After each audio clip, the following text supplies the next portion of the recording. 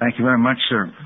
Mr. Gray, prior to termination, where was your band located?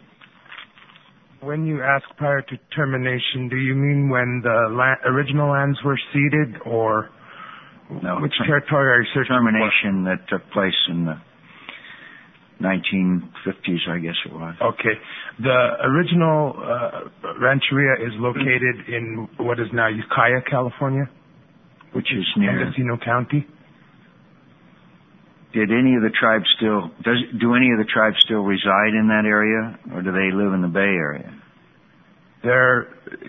When you ask any of the tribes, are you asking specifically about Giddyville? There are several tribes in the area.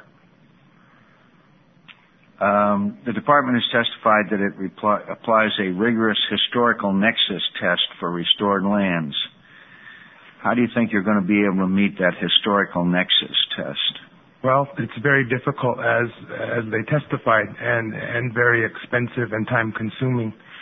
The tribe would not pursue this particular piece of land if it did not believe that it had a strong historical tie to the property. So what we'd like to see happen is that the exception under which we fall would be left alone as it is, and that we be allowed to go through that rigorous process, and the tribe is willing to live with the end result.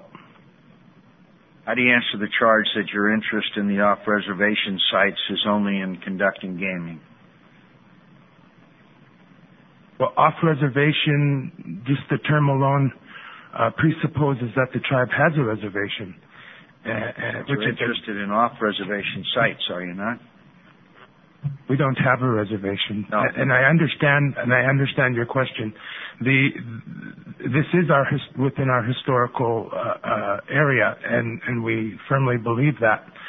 But in California, where we're from, it's simple economics, and in an area where lands at our northern boundary of our territory and lands that are at our southern boundary of our territory are approximately the same, well in excess of $200,000 an acre. It will take us over $100 million just to do the land purchase. And so you have to be able to draw enough people to the casino to make enough money to be able to pay just for the land. That's not infrastructure or any other things that need to occur. Chief Norris, you indicate that the department declined to consider your request to have land in Logansport declared restored lands. What was the basis for their decision? For Logansport? Yes. Was it due to a lack of sufficient historical nexus? We proved that there was ties to the part in Logansport. It was, we were not saying it was the Gina band that was originally there, but we were saying that it was a Choctaw Nation. We proved through documentation that there was Choctaw people there during the removal period from the eastern to Oklahoma. With the Logansport package, they did give us a two-part determination in that, with the support of our governor from Louisiana at the time. Unfortunately, all indications were that we were going there for the two-part determination, which Interior did issue that proclamation, but the governor, former Governor Foster, did not carry through with his decision before leaving office. State in your testimony you have a 3-parish or county parish service area. How was that service area determined? It was determined by the Bureau of Indian Affairs when we began our process for the federal acknowledgement process. The people in my tribe resided in Grand Rapids and LaSalle parishes. This is where we would have a delivery service area for health services for our tribe. The department indicate that this was the area in which you could have an initial reservation, or did the department tell you that there was a certain area where it would take land into trust for your initial reservation? No, sir, it did not. It only deemed this area for a delivery of services to my people for health care, education, social services. Obviously, you've had a very difficult time. Yes. If you had to do over again, what would you have done differently? Anything? I think that my tribe, I feel, during the relationship that I've had in government for the 30 years, we worked with our state, we worked with our governor. Perhaps there lies the reason that we've been criticized most in the media, because we went to the areas where our governor, he very adamantly came out and said, I will not give you a compact in those service areas of the 3 parishes which you reside, because those areas voted out gaming. If you will go where they want you, where the people will accept you, where they already have a form of gaming, I will support you. Because of that statement that was issued, we sought to seek these places. The 3 parish area that voted out gaming is where we reside, where we live and go to church. We go to school with these people. We wanted to be good neighbors. I would have not chose any other course than what we participated in. I believe it was right. I believe we worked with our local government to get to these areas, to get to where we are today. Must feel a little betrayed. Of course I do. I feel betrayed by the administration in my own state because of the other 3 federally recognized tribes. As a leader, as you've heard from the testimony of these other tribal leaders, it is up to me to give my people a better way of living, to improve their quality of life. And that's what I'm here for, and that's my journey, and that's what my mission is to my people. And I know that my story has been an open book. It's been published in the media around the country. We have everybody looking at the decisions that is made today based on the Gina Band of Choctaw. And it is before you to see and everyone else to see. We've tried to work with governments and with local bodies to do what is right, to do the right thing. Chairman Barnett, welcome back. Thank you, sir. You state that the site you are proposing is 14 miles from the territory identified by the Indian Claims Commission as the traditional territory of the Cowlitz. Why did the tribe not seek a site within the traditional territory as identified by the Indian Claims Commission? In 1973, we went through the process of a hearing with the Indian Claims Commission. We were awarded $1,500,000 for 1,716,000 acres of land. We were not allowed to include Clark County because we could not, at that point in time, prove exclusive use and occupancy. And there's a reason for that, and I think it's a very important reason. The Cowlitz tribe has always been, since time immemorial, the resident tribe, all the way down to the Columbia River. When the Hudson's Bay Company built Fort Vancouver, which is just north of Portland, Oregon, across the river, it changed things. Because other tribes, for instance, the Umatilla, the Nez Perce, Grand Ronde, those tribes came to Fort Vancouver for the benefits of trade or get supplies or whatever it happened to be. The Cowlitz were already there. These tribes came, did their business, and went back home. We did our business and we stayed there because that's where we were from. And, it was a real... But the Indian Claims Commission does not acknowledge that. That's right. They did not acknowledge that fact that we were there, and we have proven along, and that's one of the problems that we've had with Clark County is that these 4 card rooms there are throwing tons of money to try to say we don't belong. We don't belong in Clark County when we have documented proof that we do. And I think that's a very valid point that has to be considered here, is that we are different. We are within our Aboriginal area, even though the difference between exclusive use and occupancy and just being there, use and occupancy in the area because of the other tribes coming in, makes it a little bit different ballgame. Does the local community support your efforts to get land in a casino? Some do, some don't. I think we're making some progress. There's been a lot of misinformation that's coming out. We have always tried to take the high road and not get into a defensive battle, with Clark County. I think we're going to have to go on the offensive a little bit here and to explain truthfully to the people of Clark County just exactly why we were there. There are some people that say you belong up in Toledo, way up in the middle of Washington, things like that. You know, we find that hard to swallow, but it's something we just have to deal with. And we will be coming out with documentation before this feeder trust issue is done that will conclusively prove that this is our Aboriginal area, even though we were not paid for it.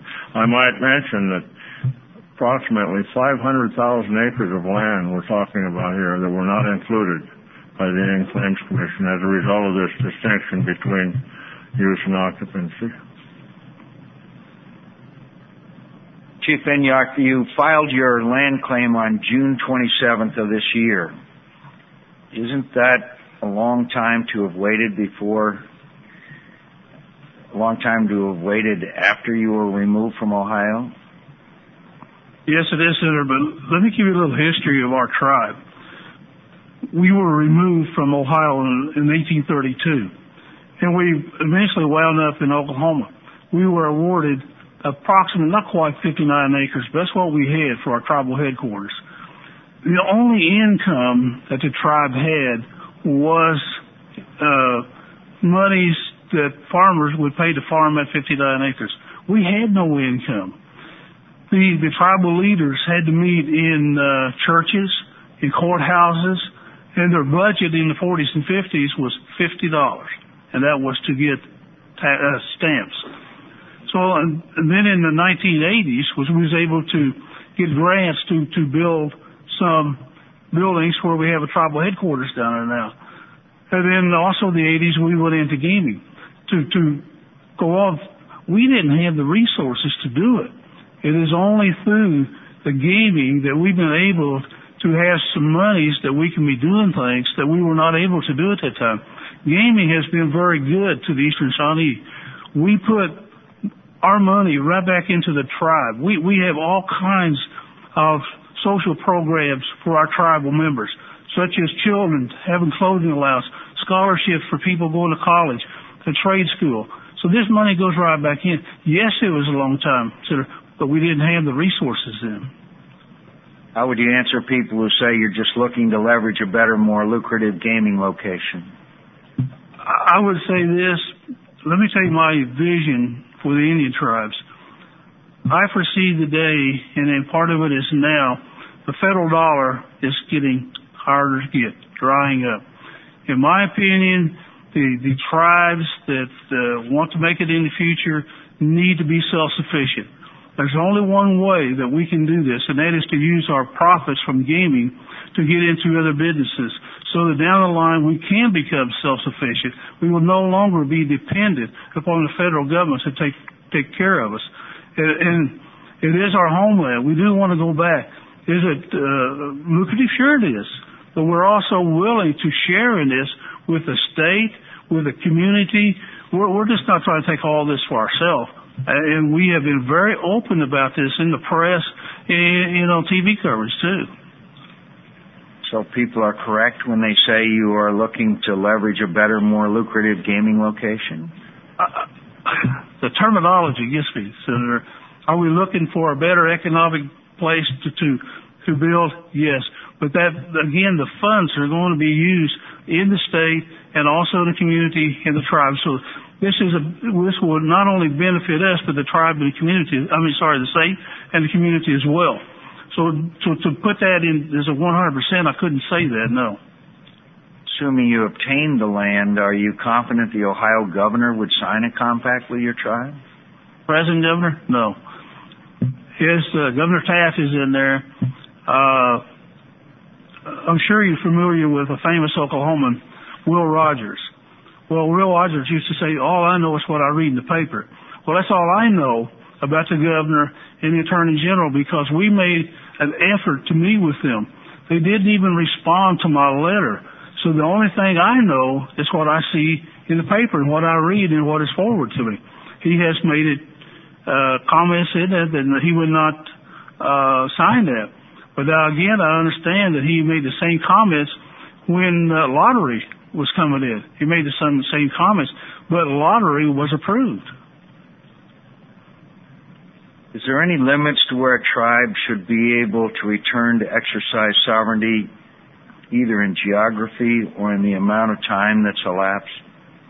I think if you have a legitimate land claim, you have historical data that proves that you were there, I don't think there should be any limits on it. Shouldn't that be a decision of the Indian Claims Commission? Well, I'm sure that they would like to have for that, but also it's a legal question. If we have legal reasons to go and file land claims, why can't we pursue them legal reasons? Now, it will be determined in court anyway. You want to respond to that question also, Chief Barnett? Is there any limits to where a tribe should be able to return to exercise sovereignty? Sovereignty is an issue, I think, that all tribes, whether we're federally recognized at one time, restored through the acknowledgement process. Senator Inouye told me at a fundraiser for Maria Cantwell, I sat next to him for dinner, and he was the keynote speaker, and he said two things, and they really impressed me. He said, always protect your sovereignty and always protect your tradition. And those words, I think, are true, and I think all Indian tribes adhere to those words, that if we are going to survive as tribes, we have to do that. But in this day and age, we do have to make certain adjustments to the way we do things. And, Indian gaming is one of the things. Like, as a landless tribe, you might say, well, are we reservation shopping? Well, how can you be reservation shopping when you don't have a reservation to begin with? I mean, that's our problem, and it's the problem of having to say that we are in our own Aboriginal area. And I think that Aboriginal word is important because that means that we've been there since time immemorial. Yes. I was speaking because of the odious practices of the federal government. Tribes were moved from east to west and resided in certain areas for long periods of time before they were finally relocated, if that's the right word. See my point? Yeah, I do. In our situation, for instance, we didn't sign a treaty. The reason we didn't sign a treaty is because we were asked to move by Governor Isaac Stevens 200 miles away over to the coast of Washington to be on the Quinault Reservation with 8 other tribes. And at that point in time in our history, there was slave taking between the Cowlitz and the Quinaults. And, a situation where we wouldn't even consider those types of things. We stayed on our Aboriginal land because that's where we wanted to be. And that's where we want to make our living, and that's where we want our children to come. I agree with you on reservation shopping. If there are valid reasons, this gentleman here, I don't know that much about his situation. If there are valid reasons, and if the legal situation is there to take it to court, I think that that's certainly their prerogative to do.